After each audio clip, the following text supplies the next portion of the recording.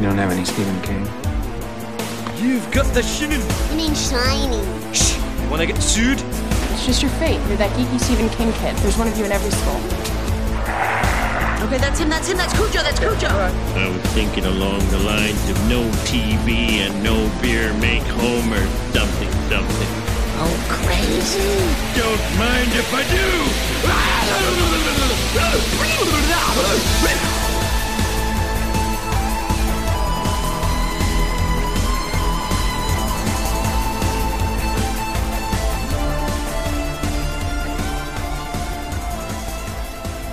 Hello and welcome to Tower Junkies, presented by ObsessiveViewer.com. Tower Junkies is a podcast celebrating the work of Stephen King, hosted by two lifelong constant readers.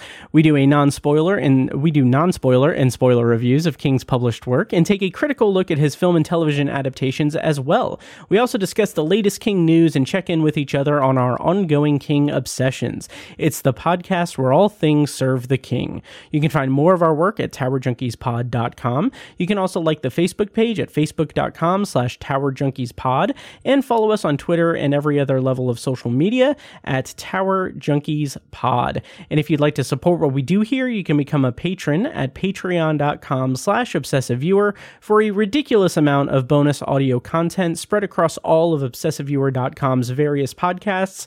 I've said this in numerous episodes in the past, but I am 17 weeks in to a weekly Sunday excursion through the work of Stephen King as it pertains to Holly Gibney in anticipation of his new novel Holly, which comes out next week on Patreon. I've been doing weekly installments covering Mr. Mercedes, Finders Keepers, End of Watch, The Outsider, and If It Bleeds. And now that Holly is almost upon us, I'll be doing the same thing with that. It's 100 or so page installments of read-along reviews that I talk about it in part. So check that out, patreon.com/ObsessiveViewer. Tons of stuff there. So I am one of your hosts, Matt Hurt, and today we have a very special episode of the show. So as I said, next week, not only is King's latest novel, Holly, releasing, we are also seeing the release of a new documentary all about Stephen King's film and television adaptations, King on Screen. This documentary is a blast and such a nice love letter to Stephen King fans and just people who love that kind of the relationship between artist and adapter of art. It is a very engrossing and well done documentary. It is going to be releasing on VOD and Blu-ray next week on September 8th. And I had the extreme pleasure tonight to welcome to the show and interview King On Screen producer Sebastien B. Cruz to talk all things King on Screen. We just finished recording, and I had a blast chatting with him about what went into making the documentary, the entire production side of it, how the interviews came about, what they were looking for in the interviews, and what they did with all of the material. It is a fantastic conversation, and I hope you guys enjoy it. I'm going to play it here in a moment. But I just want to say thank you to Sebastien for being so gracious with his time and allowing me to chat with him about the documentary and about Stephen King and about, independent film as well. It is a very great conversation. I have links in the show notes of this episode to all of their work, all of his work, and where you can find King on Screen and his production company as well. So check the show notes and everything. And without further ado, I'm going to go ahead and throw it over to my interview with Sebastien Cruz, producer on King on Screen. So here we go. Enjoy the show. Everybody who hasn't read a Stephen King book has still seen a Stephen King movie. It all started with Carrie. Seeing her burn everything down at the end, you're watching it, and it's thrilling. Creepshow had a massive impact. It completely traumatized me. Aren't you going to say hello? Pet Sematary is a great movie. Misery is one of my favorites.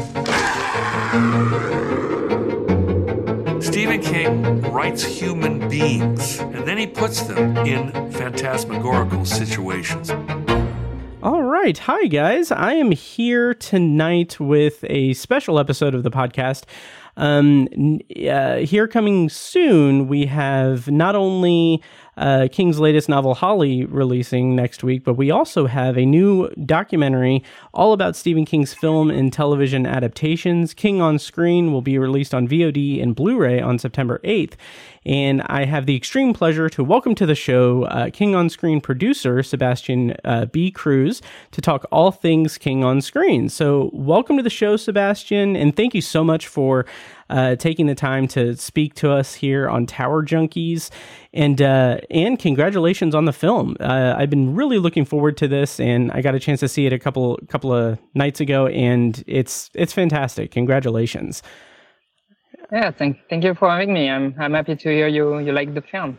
Yeah, of course. As a just diehard Stephen King fan, it's like I'm gonna get ahead of myself a little bit, but there is something that I'm not going to go into too much detail about it. But the way that you guys begin the documentary, that framing device, was like such a palpable love letter to the Stephen King fandom.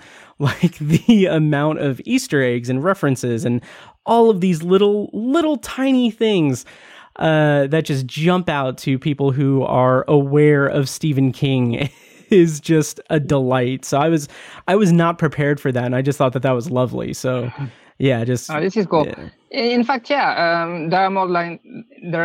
more than 300 references in this short sequence. So it's a really great, condense of everything. But also we wanted to have something that is for the fans, because all of those references, but also kind of an introduction to Stephen King filmic universe, by also using references in the framing of the shots and in the environments and everything. We shot in Maine, by the way. Nice. So everything participates to that. And also it was some kind of a metaphor, of the director entering Stephen King universe. So it had different element to it, it wasn't just make a fictional sequence for no reason. It was a bit more intellectual than that and conceptual than that. Mm-hmm. And it stays, for me, a documentary approach, because we use so much content from other films, and even the actors who appear in the sequence all are from the Stephen King universe. Like we have Miko Yu, who were Gage in Pet Sematary. We have Amy Irving from Carrie, and Alexandra Paul from Christine. So it was also this concept that we wanted to push very, very far. Nice. Well, it blew me away, and just like over 300 references to Stephen King in there is an achievement unto itself.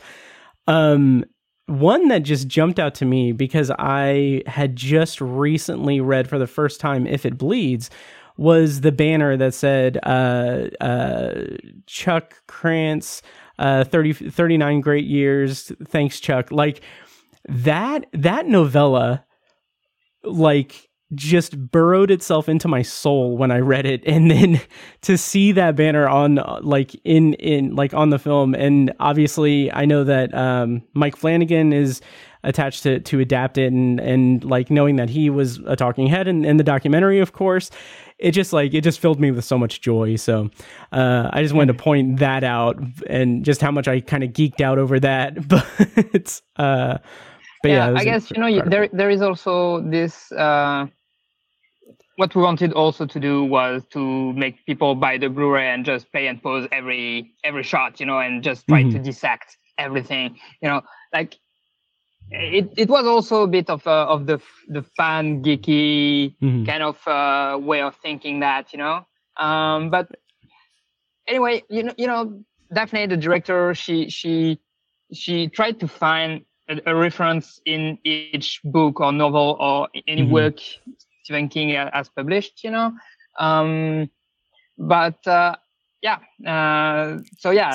it's also trying to excite geeks and nerds, and just people who just play and pause every shot. Yep. And in the Blu-ray, by the way, there will be I don't know in which version, but there will be also a comment of me like playing and pause the introduction. I don't tell every Easter egg, but I just play and pause and talk about how it happened. Also, about the shooting and everything. So this that's is something fantastic. I recorded recently. Nice. So that's it's awesome. like 25 minutes to talk about the 7 minutes introduction, so with stories, behind the scenes stories and everything. That has me incredibly excited. That's freaking awesome. It kind of reminded me a bit of Castle Rock, the Hulu show. It just kind of had that kind of vibe to it where it's just throwing all of these references. And we at Tower Junkies adored Castle Rock, obviously. And like, it was so great because like throughout it, I'm sitting there like, this is like season 3 of Castle Rock. This is like the season 3 we never got is in this intro to this documentary. It's incredible. Yeah, maybe in some way. Yeah. But to kind of like get back into it and everything. Can you tell me just kind of how the project came about and basically what the genesis of it was and everything? For those listening, obviously, King on Screen is a documentary about the film and television adaptations of Stephen King. And I think that's something that is important to highlight because there are a lot of people who aren't King readers per se, but there are people that know Stephen King as a brand, as who he is and his cultural footprint and everything. And for a lot of people that are Stephen King readers, their introduction was seeing like the It miniseries in the 90s when he had friends staying the night and then terrified of the spider and still terrified of spiders to this day and hosting a podcast as well. But how did the project come about and what was kind of the genesis of it and everything?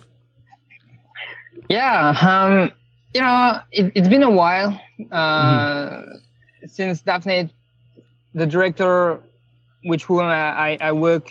Like it's been 10 years we worked together in different documentaries and fictional short films mainly. And she told me, I really want to do a documentary about Stephen King. And I was like, yeah, okay, but you need to find the right angle, because like there are documentaries about Stephen King. What do you want to say? And also she and I, when we do a portrait or something about subject, and especially in cinema, we try to not focus too much on the personal lives of the personalities, because we want to look at them for what they bring to the world, So that was also my point, like, what do you want to tell with this film, And one day she came to me and she said, okay, I know what I want to do with the Stephen King documentary. I want to interview the directors who adapted Stephen King stories because, like you said, most of the fans, they discovered Stephen King by the movies, and Stephen King is nothing without the movies. Like without the big success of Carrie, maybe there wouldn't be a Stephen King today. So without the successes of the films, Stephen King couldn't have been as prolific,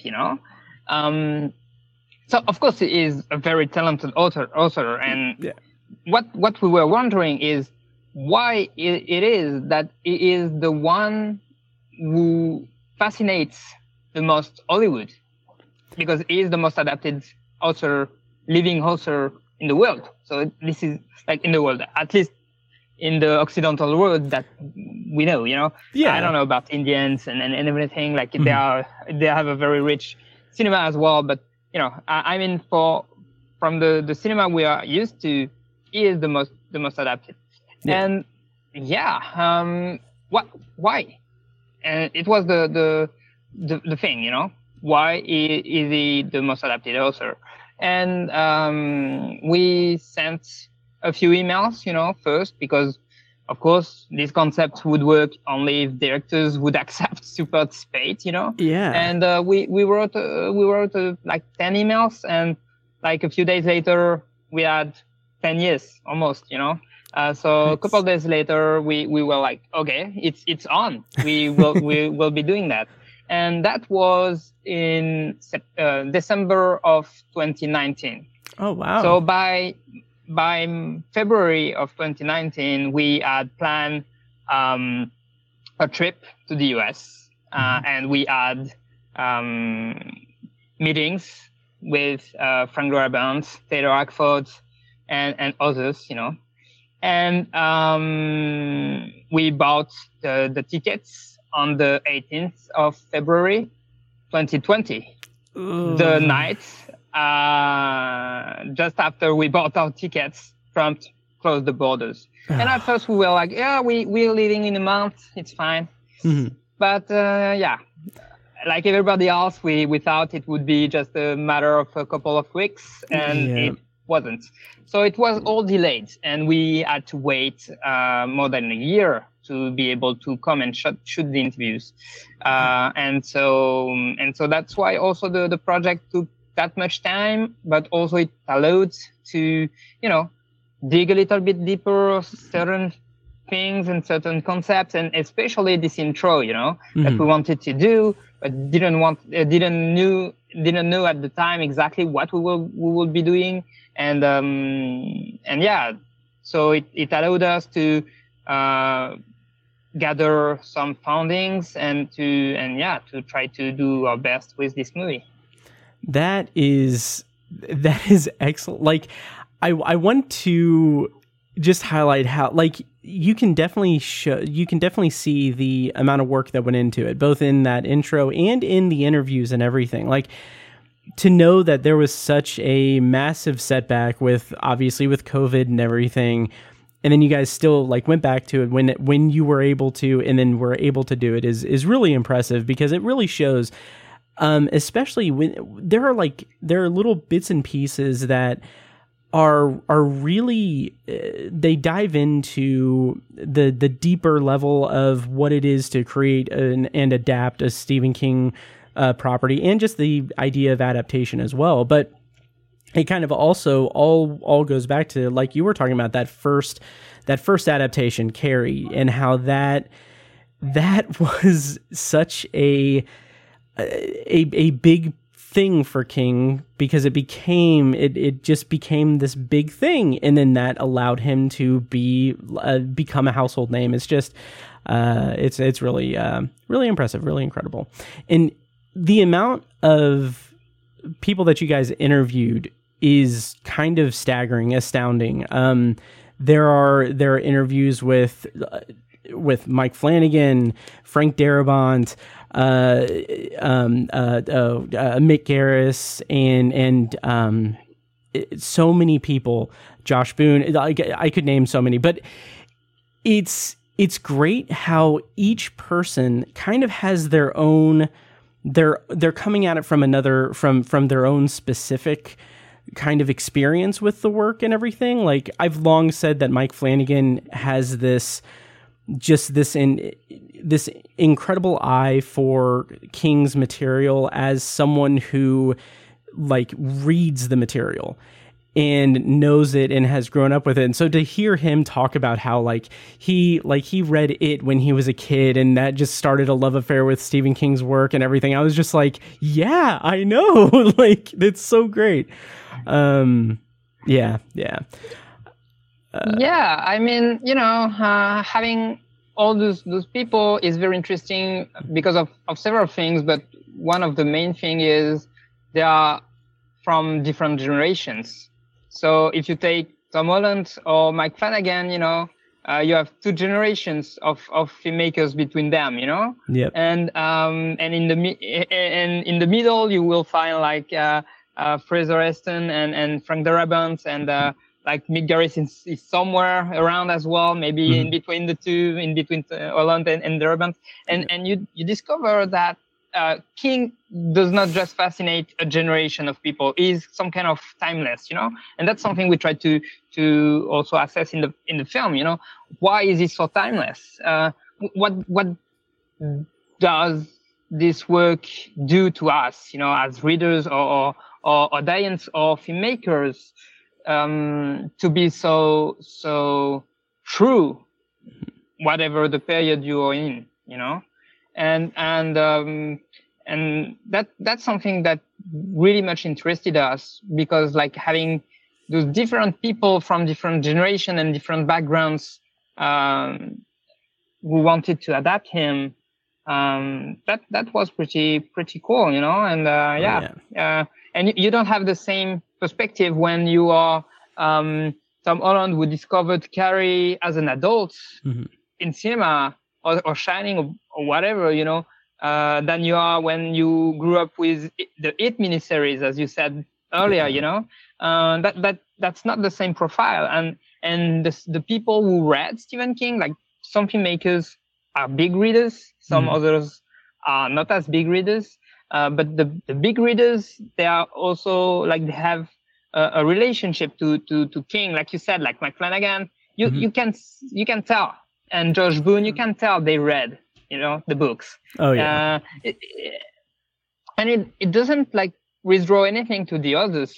It's just like all those different perspectives on one subject, with all the topics that we try to bring together in this documentary, is very interesting, because like each people will see different things from different angles, and just we had 27 directors in total in the film.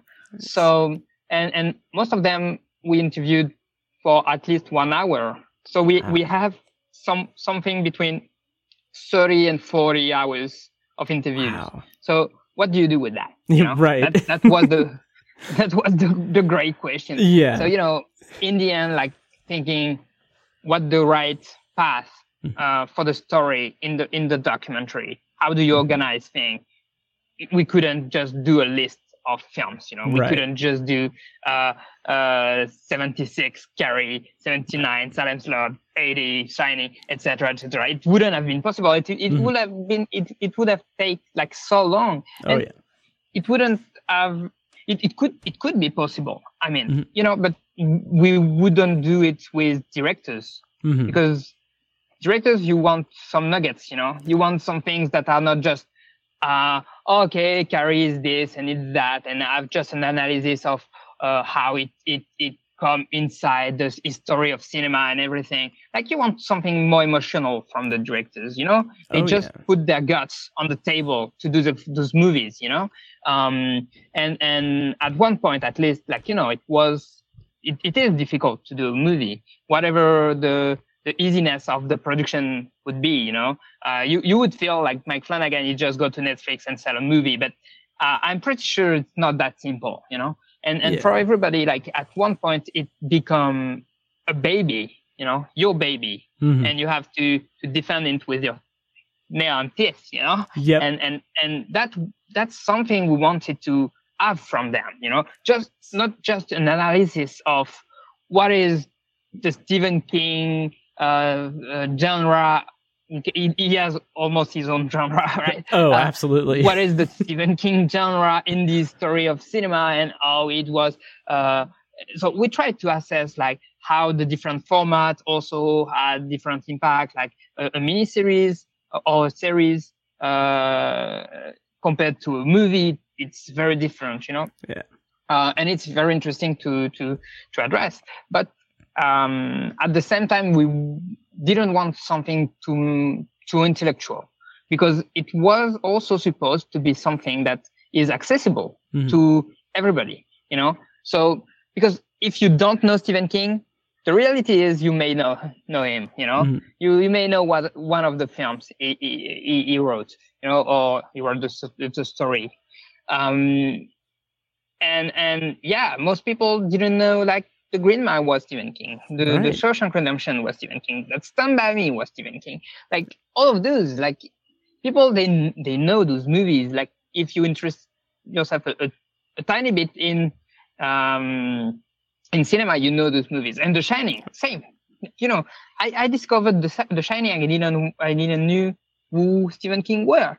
I didn't care at the time. You know, Oh yeah. When I was a teenager, I just watched The Shining by Kubrick.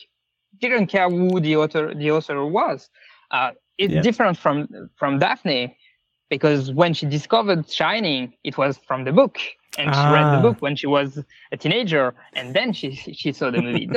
You know, everybody has his own approach to the Stephen King material, you know. But I didn't know that Shawshank or Green Mile were Stephen King books before they became those cult movies, you know. And most people don't either. And I think, you know, when you are a Stephen King fan, you know, you would just think, okay, but that we know, like, you know, King didn't like the Shining, big deal. We know that for a long time. Like, you do maybe, but you're not alone on this earth, you know. Right. And also because we wanted to have this we wanted to do. It was very difficult for that reason as well. Like, how do you please everybody? You can't. Yeah. But how do you find the right balance between having a film accessible to people who are cinephiles, maybe, you know, or at least have an interest in cinema, and the people who are hardcore fans of Stephen King? How do you please the both of them, both of the worlds? You know, I still am figuring that out, you know.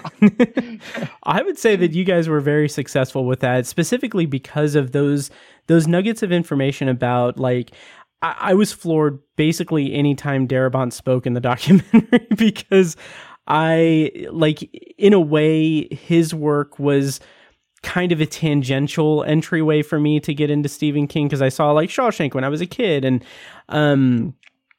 The Green Mile and when I was a little bit older, but I knew Stephen King as a horror writer, and to kind of see the way that all the filmmakers kind of talk about the differences and like there's this great anecdote that King said in, like, I think an author's note in one of his books, where where he was on a plane and this woman approached him and said, like, hey, I don't think you, I didn't like Misery all that much because it was too dark and everything. You should write stories more like that Shawshank Redemption. Like, it's really like nice, or maybe Stand By Me or something, but just really fun, like, anecdotes like that. But totally. Like that. I know this difference. one. And Frank Darabont told us told this anecdote to us. Nice. It was very fun. It was very fun. Nice. Let me ask you this. What's your kind of relationship with Stephen King stuff? You said that you were kind of introduced to his work through the Shining film. And, like, are you a reader, or have you seen his other stuff? Like, where do you land on the Stephen King kind of carousel? So I'm not a hardcore fan by any means. I mean, like, of course, with the past years, I developed an expertise on the subject, some kind of expertise at least, and love, of course, for the material. But I'm not a big reader. I've been a bit when I was a teenager, but never read Stephen King books before I was adult. And my first encounter, in fact, with Stephen King was the miniseries It.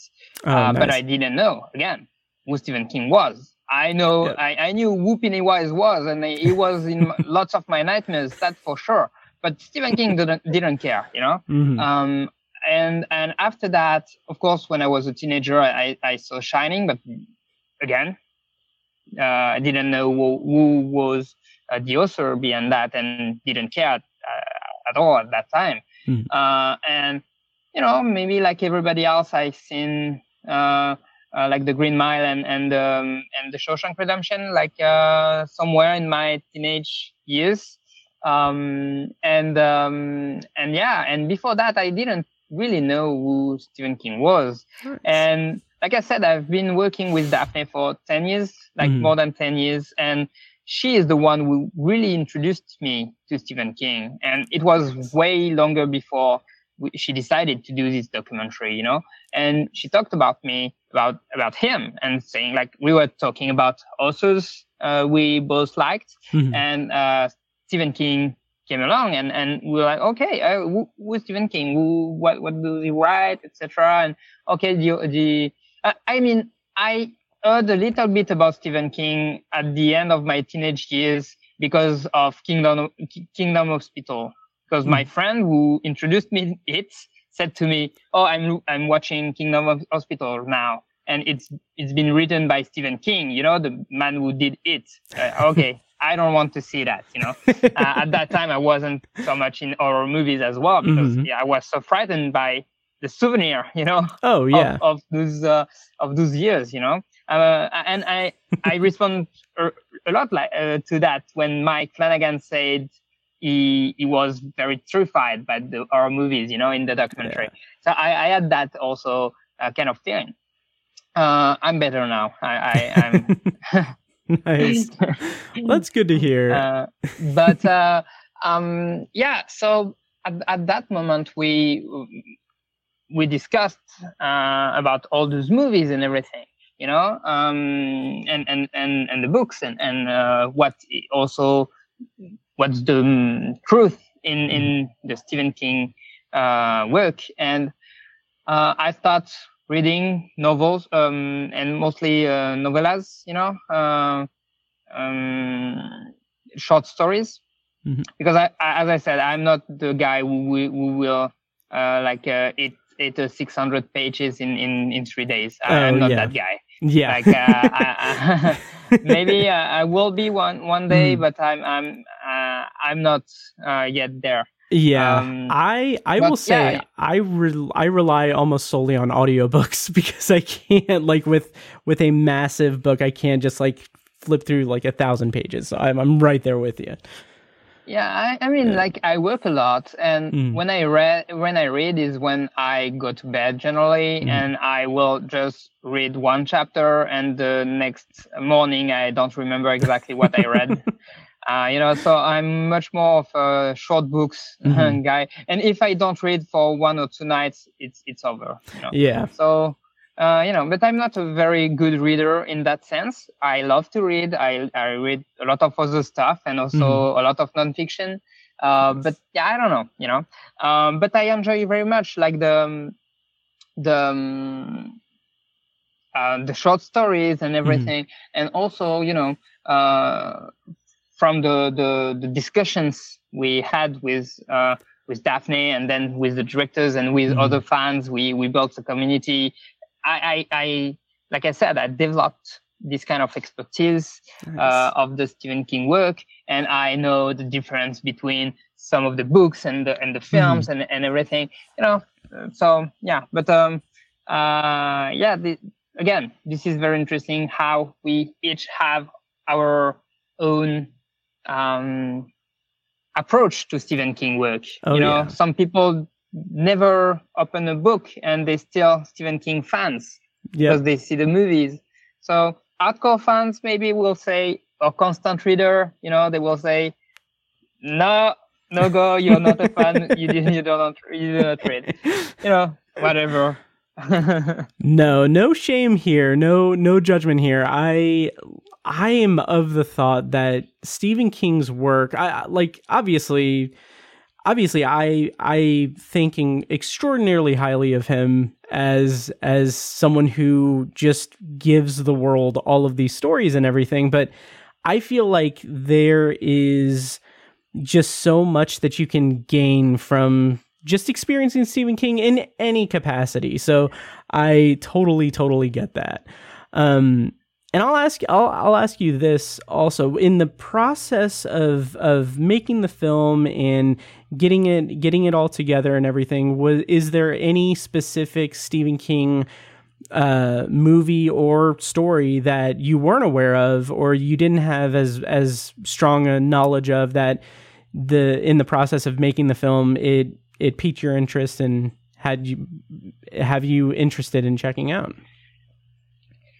I mean, again, it's been more than 10 years now that I'm interested in Stephen King, like indirectly at least. So I've seen a lot of movies in the meanwhile, before doing the documentary. So I've seen Carrie, and I've seen or Sin Again, Shawshank Redemption, and The Green Mile and The Mist. Those are some, and The Shining. I rewatched as a young adult those movies, and when we decided to do this documentary, I watched, I think, every film we could find. Nice. With Daphne, we just rewatched everything, Let me think, because like a lot of them I've been recommended to see before even thinking about doing this documentary, like The Dead Zone as well, like Christine as well, that those movies, like, you cannot pass. But as a cinephile, you cannot also miss them, you have to see The Dead Zone of Christine. Every cinephile has to see that, and it's not really horror movies, like even Christine, which is like a bit like the killer car and then fire and everything. It's not that scary, It is really something else that appealed to me for this film. I really like Christine. I mean, probably the one I didn't know that much before, and that I really, really enjoyed more and more, is Creepshow. Nice. Creepshow is amazing, it's just crazy, it's funny, and it's horrific, and it's a crazy funny horror, with a pinch of absurds, and yeah, I really like this one. But I love Christine. I think like it's still nowadays one of the best of them all. And yeah, I think like The Dark Half also I really enjoyed. Nice. Romero as well. Like this one is not as much known, but I think it's very good. Like, I love The Langoliers as well. And in those two, like the VFX, it's not the best, right? No, but the rest is amazing. Yeah.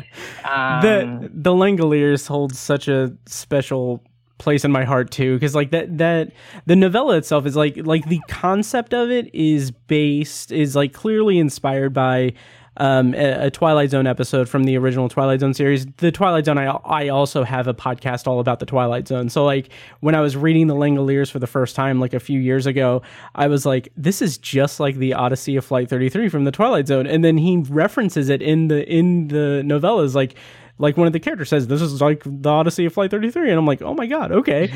And then like watching the TV movie for the Langoliers, yes, it is super cheesy, but it's like, it is just so of a time. And like the fact that, minor spoiler alert, it ends on like a freeze frame jump in the air of the whole group. I'm just like, I am loving this so much. So yeah. I love the Langoliers. Yeah, I like this one, and Sinner also from Tom Holland as well. Like I love it. But there are so much. Oh, yeah. One of my favorite as well is The Mist. Like The Mist is incredible because again, the effects not the best of the cinema. That's for sure. But I like also the style of the plasticky kind of tentacles and everything. This is not right. You feel this is not real, but it works in the movie. You don't care.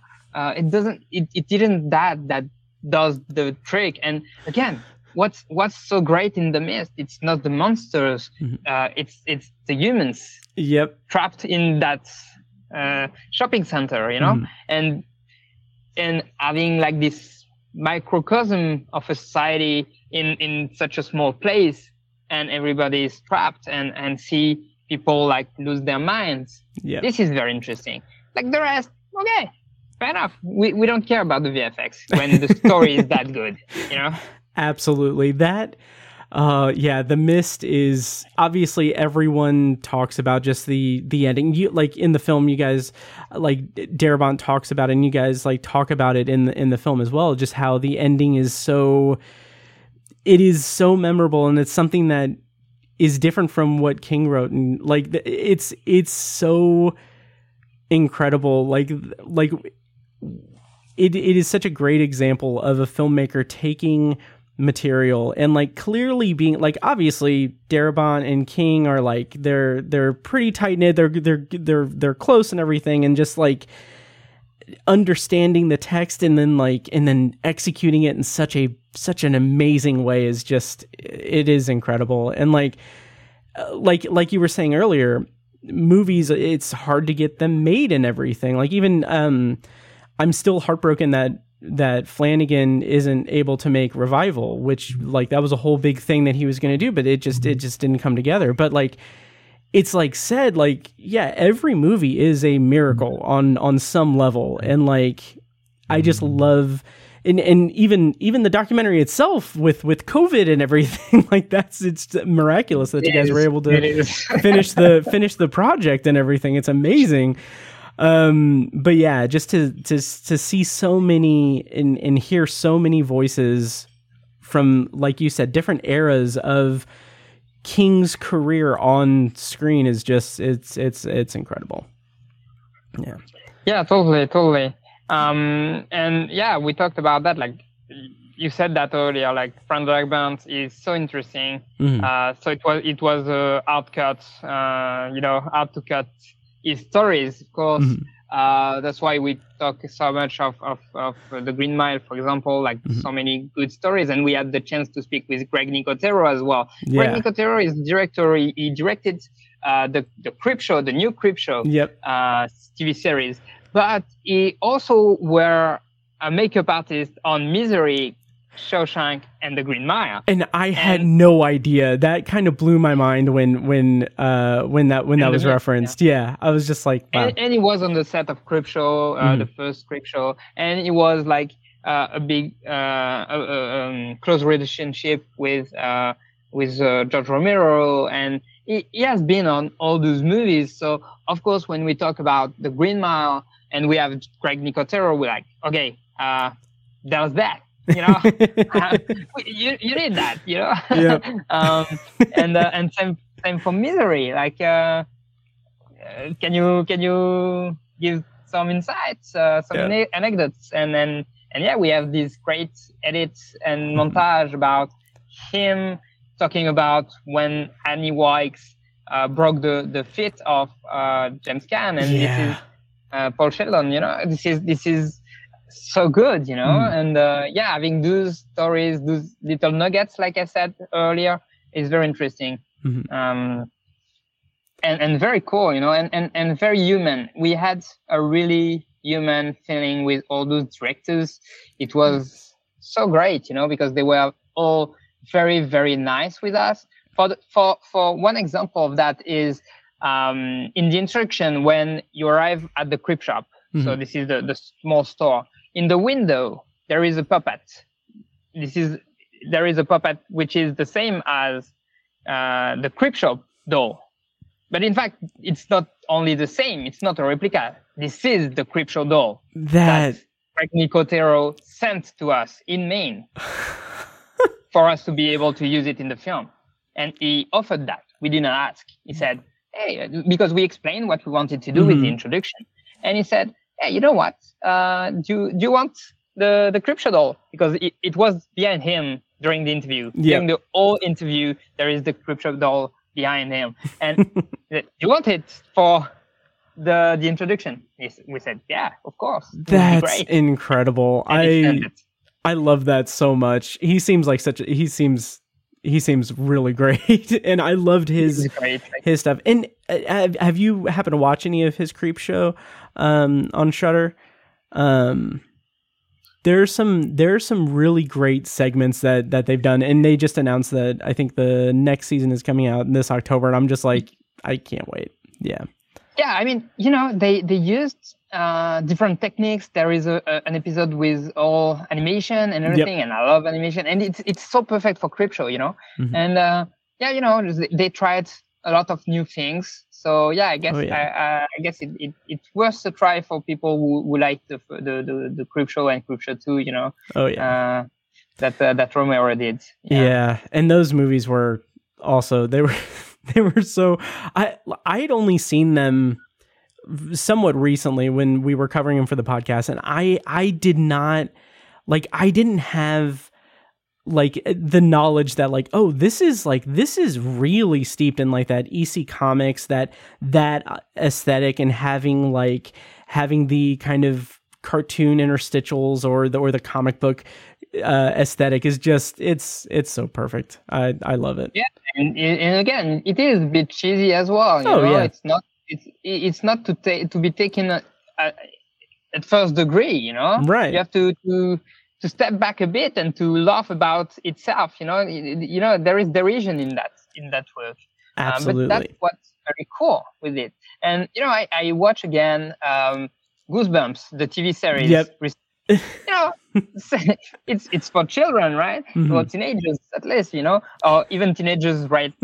Nowadays, they wouldn't even care for that. Probably, maybe for children, But it's so bad, it's good, Oh yeah. And the stories are good. Stein have good stories, of course. But everything, the acting, everything is a bit not good, but it's good because it is, and just because what it brings, this 1880s vibe, something like that. It's maybe even more old than that. I don't even know, but it's there is this vibe, and that's something I'm looking forward in the films, in general. I like this feeling when I'm watching. I mean, I can watch a very modern film with great VFX or a lot of action and everything and enjoy it as much as I can watch a black and white movie with no dialogues because it's mute and enjoy it as well. And what's in between, I can also enjoy it, and just I take a step back and I say, okay, this is not something we would release now because it would be very weird. Right. But what could be the news that, this could be interesting, what could we do if we took that format, for example? I was wondering that, could we do some kind of a TV miniseries of small stories like that for teenagers that would work very well without being true horror, pure horror, really child stories. I'm wondering. I think that could be great. Oh, absolutely. And it's interesting too that you brought up Goosebumps, because that for me and for a lot of Stephen King fans and everything, I feel of that specific generation, I kind of feel like R.L. Stine was the first step towards Stephen King fandom. It just opened the doors for us. Yeah, maybe. Yeah. I read Goosebumps when I was a kid. Nice. I didn't read Stephen King, but I didn't know who R.L. Stine was either. I read a few of his books, and I knew it was Chair de Poule in France. Goosebumps. Goosebumps. The translation was called Chair de Poule. And we just read this series of books. Of books. But, when you're a kid, you don't really pay that much attention to the name of the author. Not everybody does, actually. Some do, probably, but I didn't. Yeah. I was just focused on the stories, Oh, absolutely. And was frightened as well. Yeah. reading those stories. Yeah. And those stories are what just stick with you. You can have all of the all of the trivia and everything about who writes it and who makes it and everything, but it's really the stories that just stick with you. So, yeah. So I know that we're kind of getting close to our time a little bit, but I did want to. All right, great. I wanted to touch on real quick what the experience was like taking King on screen on the festival circuit? I know it played at Fantastic Fest. How did that experience go, and how was that in terms of like showcasing the baby to the world? Like how did all of that go? What was that experience like? Yeah, Fantastic Fest was fantastic, and not in the two ways. It was great. It was the first time we show it to a real audience, Nice. And it was great because you feel like the audience is very responsive to what we've done, and we had several people coming at the end of the film talking to us and said, "Oh, this anecdote, it reminds me of that, and this anecdote is, and that film that I'm so happy you talked about it and everything, You cannot do this movie and please everybody, like I said, right. But most people are happy with it, and right. Find like the director of the festival or the creator, or I don't remember exactly his position, but he came to us and said, I was on the set of The Green Mile when Michael Clark Duncan was waiting for that call from the Darabont. Oh, wow. He had just he read for the role and he was waiting to be called back. And and he said I cried when I saw this anecdote because nice. It was seeing the other side of the mirror, and at the same time like talking about Michael Clark Duncan is really emotional for a lot of people and a lot of fans as well. So of course, and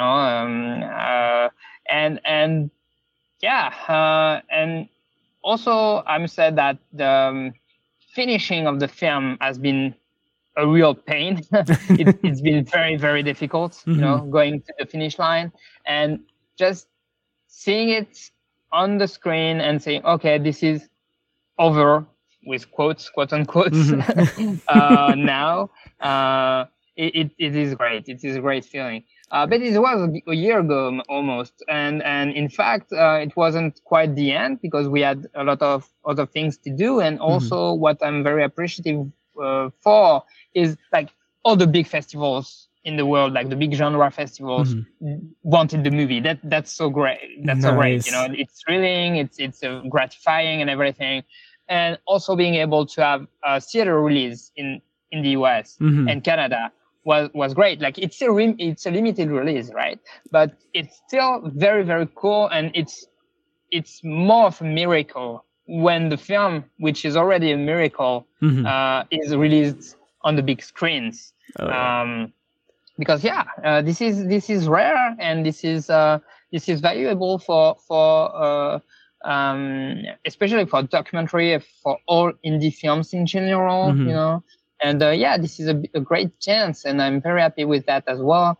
And I mean, having the press also very excited by the film. Like we had like articles on big medias, Nice. I just want to remind, like, this is a very small project. I almost did it with Daphne alone. We were like two most of the time, and of course we had people. We managed to bring fundings. We built a community to help us, and this was very motivating. But the real work we had to do by ourselves, most of it. So it's a very lonely trip to do a journey, journey to do a film like that when you don't have a lot of funds and don't, So it's very gratifying to see it now almost everywhere.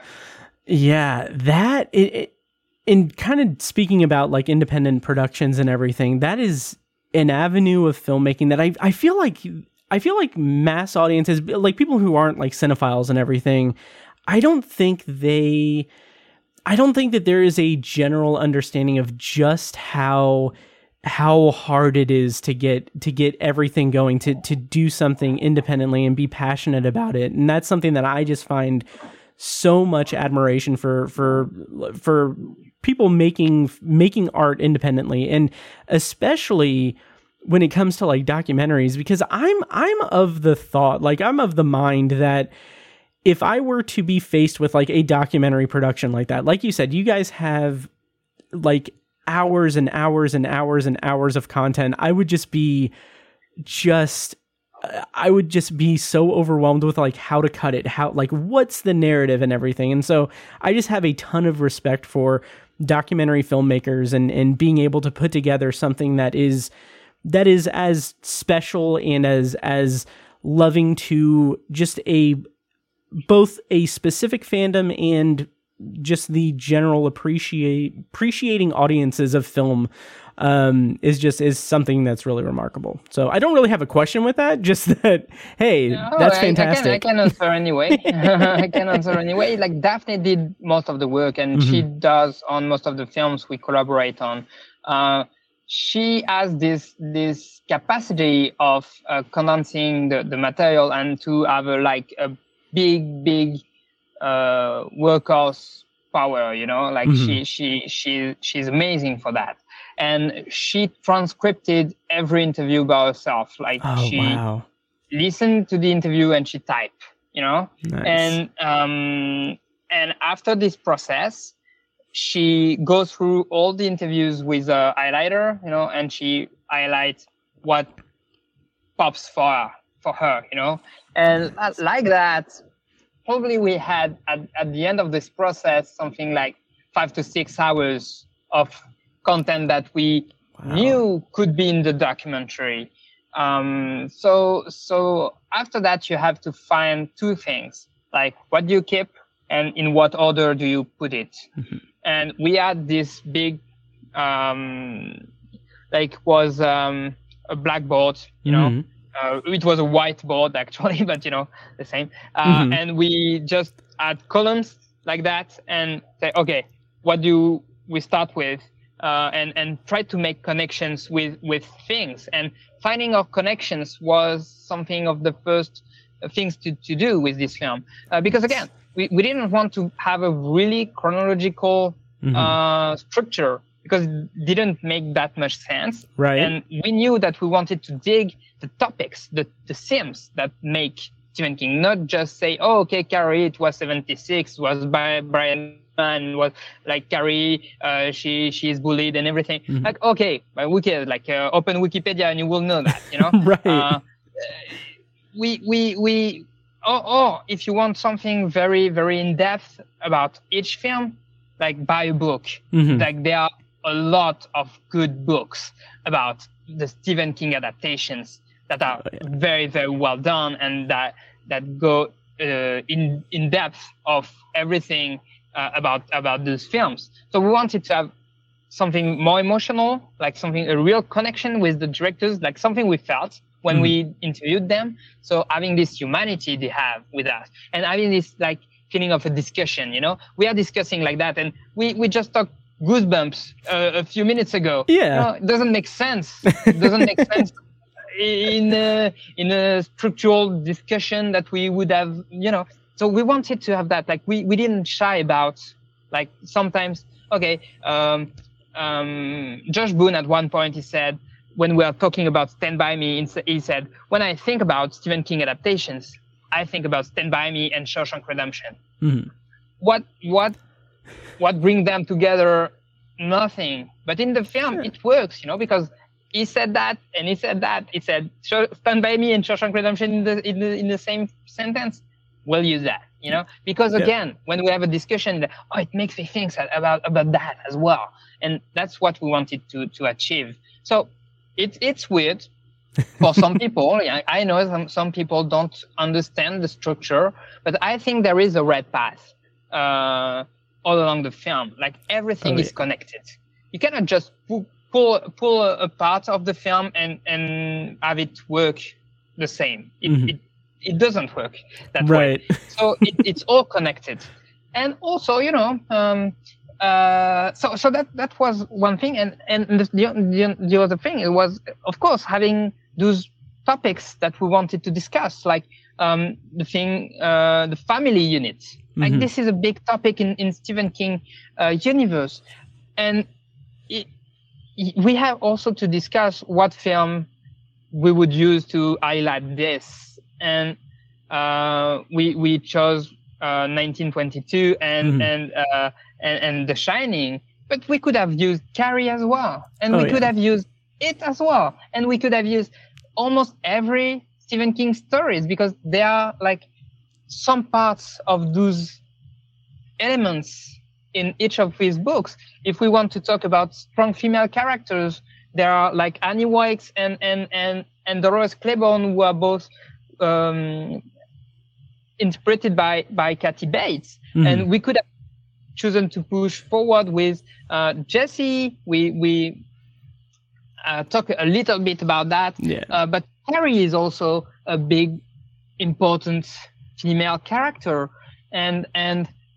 but we couldn't like connect everything at the same time. We couldn't be exhaustive about that. So we had to accept that, you know, just to let us, remind ourselves, this is a discussion. We cannot cover everything. We speak for 2 hours and we try to provide the best experience possible and try to have this feeling like a warm discussion with the directors who adapted Stephen King.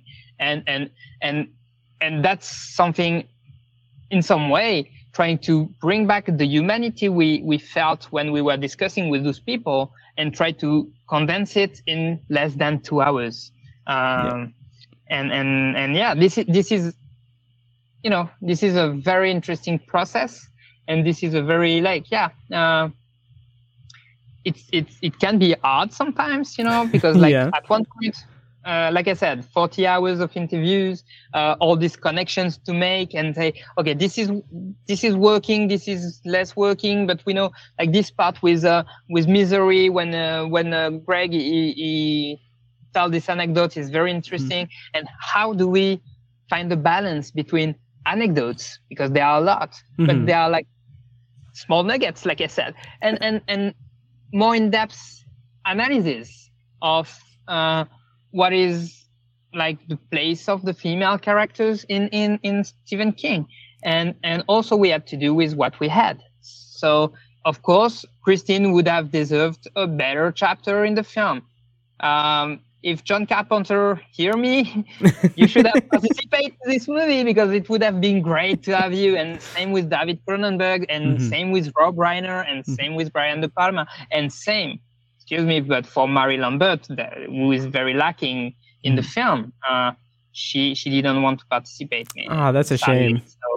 So yeah, I think, you also have to work with what you have, and be true to what you want to do.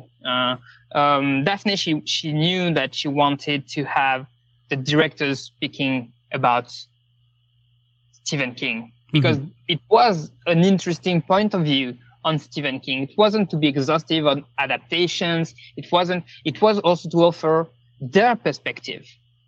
And whatever, if it is an analysis, a true analysis, or objective, it's not objective. It's people who adapted Stephen King, who made Stephen King's their own, So all of this is choices. Yeah. And it comes through. It comes through perfectly. Like, I was gonna ask what, like, one filmmaker were you kind of heartbroken not to have involved in the film? Like, if there was one that you wish that you could have gotten in the room, if you could just pick one, who would it be? I think, honestly, I would say Andy and Barbara Muschietti. We wanted really bad to have them, and we thought it was very a shame that they couldn't.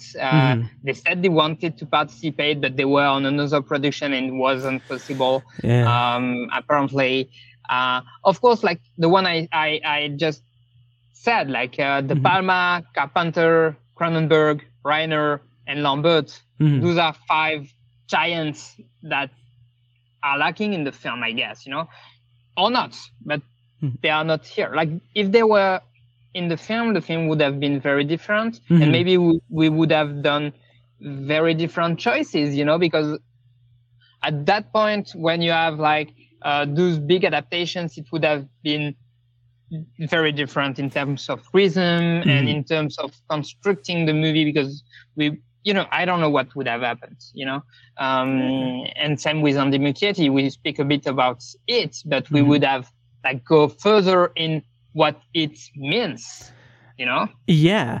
A lot of those big productions like that are those are full documentaries in and of themselves. So I can totally understand that.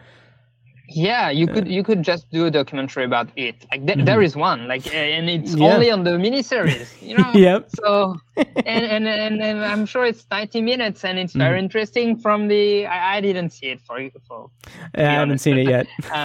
but I heard it is very good, and I'm not surprised, and it is very interesting. And I'm not surprised. Yep.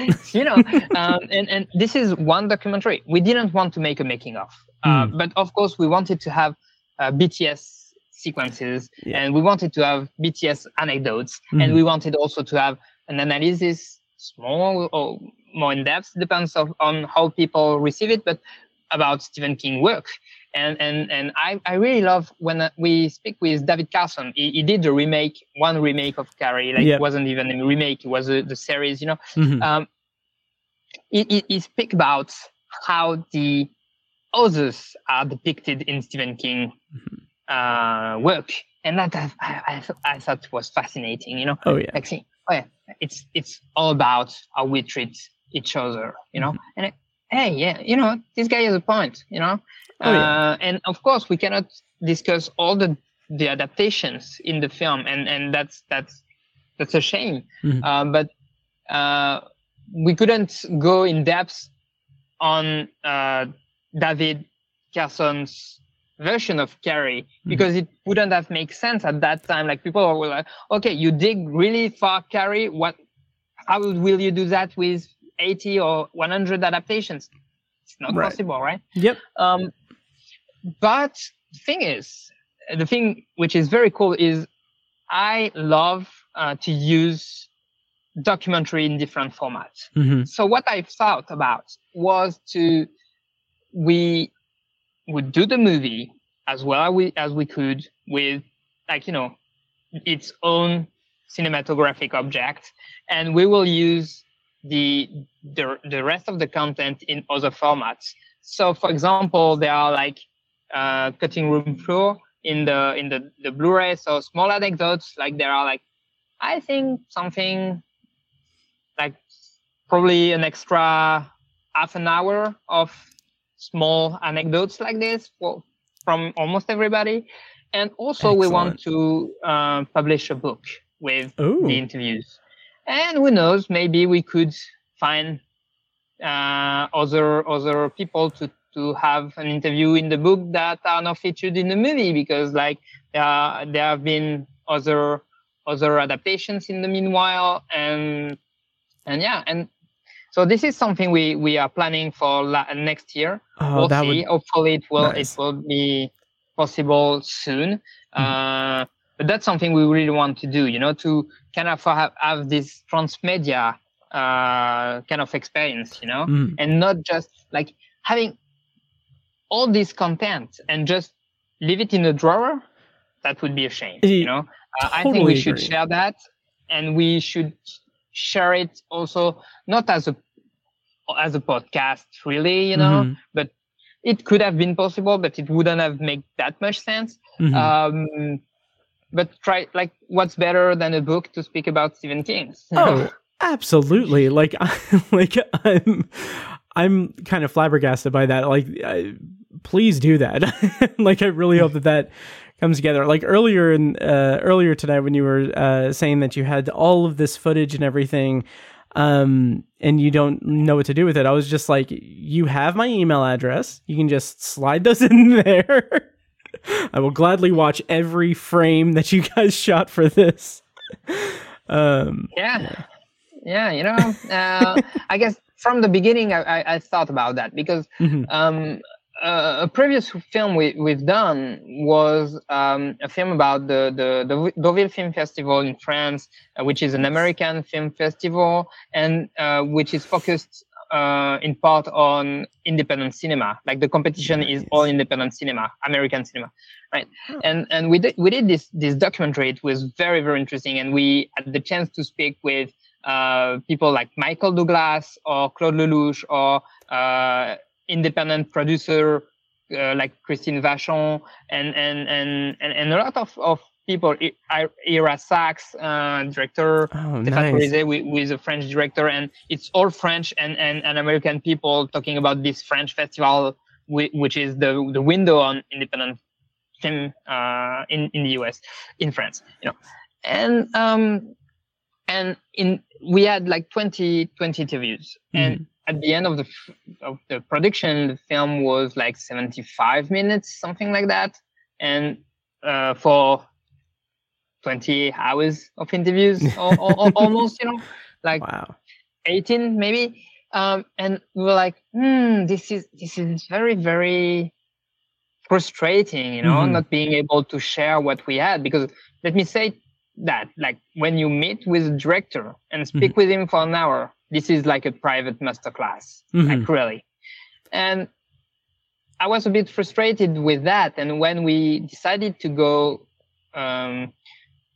the path we've done with Stephen King, meaning interviewing all those directors, early on in the process I said, okay, we need to do something with the material, because I don't want to take 1 or 2 hours to people and just say, okay, you will be 3 minutes in the film, you know. And yeah, you know, sometimes you have to go that way, but we have so many options today to use this content in different format that we should do it. And especially in documentaries, where there is one cinematographic object, which is the film in itself. And even that film can be split in 2 parts when there is advertisement in the middle, or can be like trimmed because this channel wants only 60 minutes films, and this channel wants 70, and this channel wants 90, you know. You never know, and you don't have the power to stop that. Like, it's not a fiction, especially when it's not a fiction, you know. Like, it's documentaries, and if you want to sell your movie, you have just to be okay. That's fine. Do whatever you want, you know, because you want the film to be seen, to be sold. But there is this cinematographic object, but this is not the only thing your documentary is made of. And as I always say about documentary, the experience is as important as the results, because when we shot the introduction, we went to Maine because it made sense in the documentary approach. It wasn't a production choice for the money, because it was more expensive, more difficult, because there is almost no industry there. So it was really a documentary approach to do that, and also an homage, you know, obviously. But again, trying to use the content and what we do and everything in other medium, it's interesting. And we've done a lot of goodies as well with artists. We tried to have like several approach to the art of Stephen King and what he bring as an imagery in our minds, you know. And so we have stickers, we have bookmarks, we have those things, you know. So yeah, and we had this community, and the community was a big part also of the production, you know. We had this Facebook group with like 2,000 people on it, and we were like trying to keep people up to the news, you know, about the film, and it wasn't always easy, you know, but I can say that those people, our community, they were like the biggest support we ever had in any project, and it's been possible because of them, of course. That's fantastic to hear. There's no, like, in terms of just fandom, like, Stephen King has been working for decades, and like I kind of feel like there's this just kinship with like Stephen King fans that, you know, even though his career has spanned so many different corners of storytelling, and he's explored so many different things in his art, and people have adapted it in so many different ways and everything. There's always at the core, like, yeah, Stephen King is Stephen King, and we love Stephen King. So that's kind of just the that's kind of a through line throughout all of the fans that I've found. Yeah. Okay, well, I don't want to take up too much more of your time, but I do want to just kind of give you a chance to share like where people can find King on Screen online, social media, and where they can find more of your work online as well, on social media. Yeah, so I'm not that much of a social media user, you know, but you can find, like me, I am on Facebook when I am on the social media. Mm-hmm. You can probably find me on Twitter as well, but I'm not a big tweet guy, you know. Sure. You can send me a message and maybe I will see it in 2 weeks when I will connect to Twitter, you know. So don't worry. But you can still find me on Facebook, and also like there is this Facebook group I just mentioned, which is like King on Screen, the documentary official group or something like that. I don't know, which may change its name to be more of a style and to allow people to follow our next adventures. We have a few films that will be very exciting soon, and mostly that, like, you know, same. You should be able to find King on Screen on Instagram and Les Films de la Plage, which is my production company, on Instagram, but I'm not a big user, to be honest. Yeah. So Facebook is maybe the best place, like Les Films de la Plage. This is I'm sorry for you English speakers. this is a hard one, but I guess it will be in some of the description you have in your. Oh, absolutely, and no problem at all. Maybe the Facebook page of that, and for King on Screen, if you want more infos, it's Darkstar as well. So I think they have like pages everywhere, like Insta and Twitter. They would be better than me on that. And they will communicate about King on Screen because they are the distributor, and so they, for the US, at least the US and Canada, so they will be able to share more info about King on Screen, and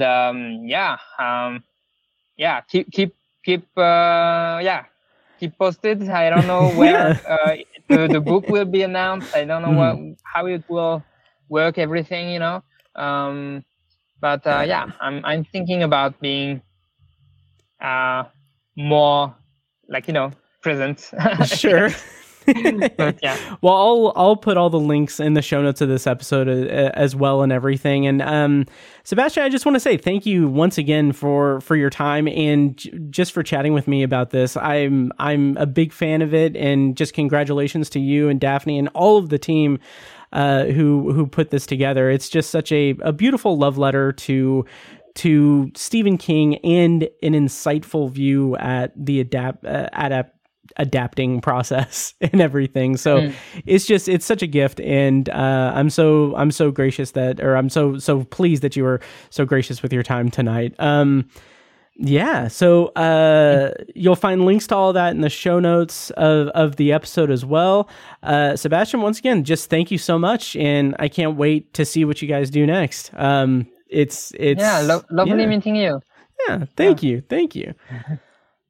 All right, and that is the episode. I just want to say once again, thank you so much to Sebastien for taking the time to chat with me about the film and about Stephen King and all of the topics we covered. It was such a blast, and I'm looking forward to seeing what he and the director Daphne, what that whole team does next. It was such a treat to get to chat with him about it. Once again, you can find links to all of the information, everything we discussed and everything in the show notes of the episode. So check your podcast apps or just check the website, TowerJunkiesPod.com. Next time on the podcast, I'm not sure exactly what we're going to be doing. We do need to finish up the Gunslinger. Obviously, we'll be doing that soon. One of the reasons why Tiny was not available tonight is he's actually seeing Close Encounters of the Third Kind in the movie theater at the State Museum here in Indy with his dad. So hopefully he's enjoying that experience. I know it's one of his favorites. Anyway, we're gonna get back to our Gunslinger stuff, and I need to get in touch with Kim C and have her on for Mr. Harrigan's phone. But in the meantime, check out Patreon and go to patreon.com/obsessiveviewer. Tons more stuff there as well. So I'm going to start playing myself out. Once again, thank you so much to Sebastien Cruz for chatting with me tonight about King on Screen. And it was such a pleasure. And I can't wait for people to see the documentary because it is a real treat. It is such a blast. So check that out. And check out the other shows, obviously. Thank you guys so much for listening. Long days and pleasant nights, and may you have twice the number. And now, enjoy this short clip from our Patreon exclusive RSS feed. For the full clip and more exclusive Patreon content, such as early access to episodes, TV, book, and movie reviews and reaction recordings, commentary tracks, and Patreon potpourri episodes, go to patreon.com/obsessiveviewer and become a patron at the minimum rate of $1 per month. Thank you and enjoy. And then as we just follow Marty throughout his day, we learn that there has been tons and tons of natural disasters, wars, famine, plagues, any number of just disastrous end-of-world scenarios have played out, including the complete destruction of half of the state of California. And this just plays out in this very calm sort of demeanor as we're learning about this stuff from people who have lived this for who knows how long, however long Chuck has been, ill. And as we're kind of brought into it, it's presented to us in this just malaise throughout everyone that he interacts with. There is just this common refrain that's like, yeah, well, this sucks. And it's something that is very deliberate because... This podcast was edited and produced by Matt Hurt and presented by ObsessiveViewer.com. You can find links to all of our shows at ObsessiveViewer.com/podcasts. For exclusive bonus content, including reviews, commentaries, and B-roll episodes, you can subscribe to our Patreon at patreon.com/obsessiveviewer. Thank you so much for listening, and we'll see you in the next episode.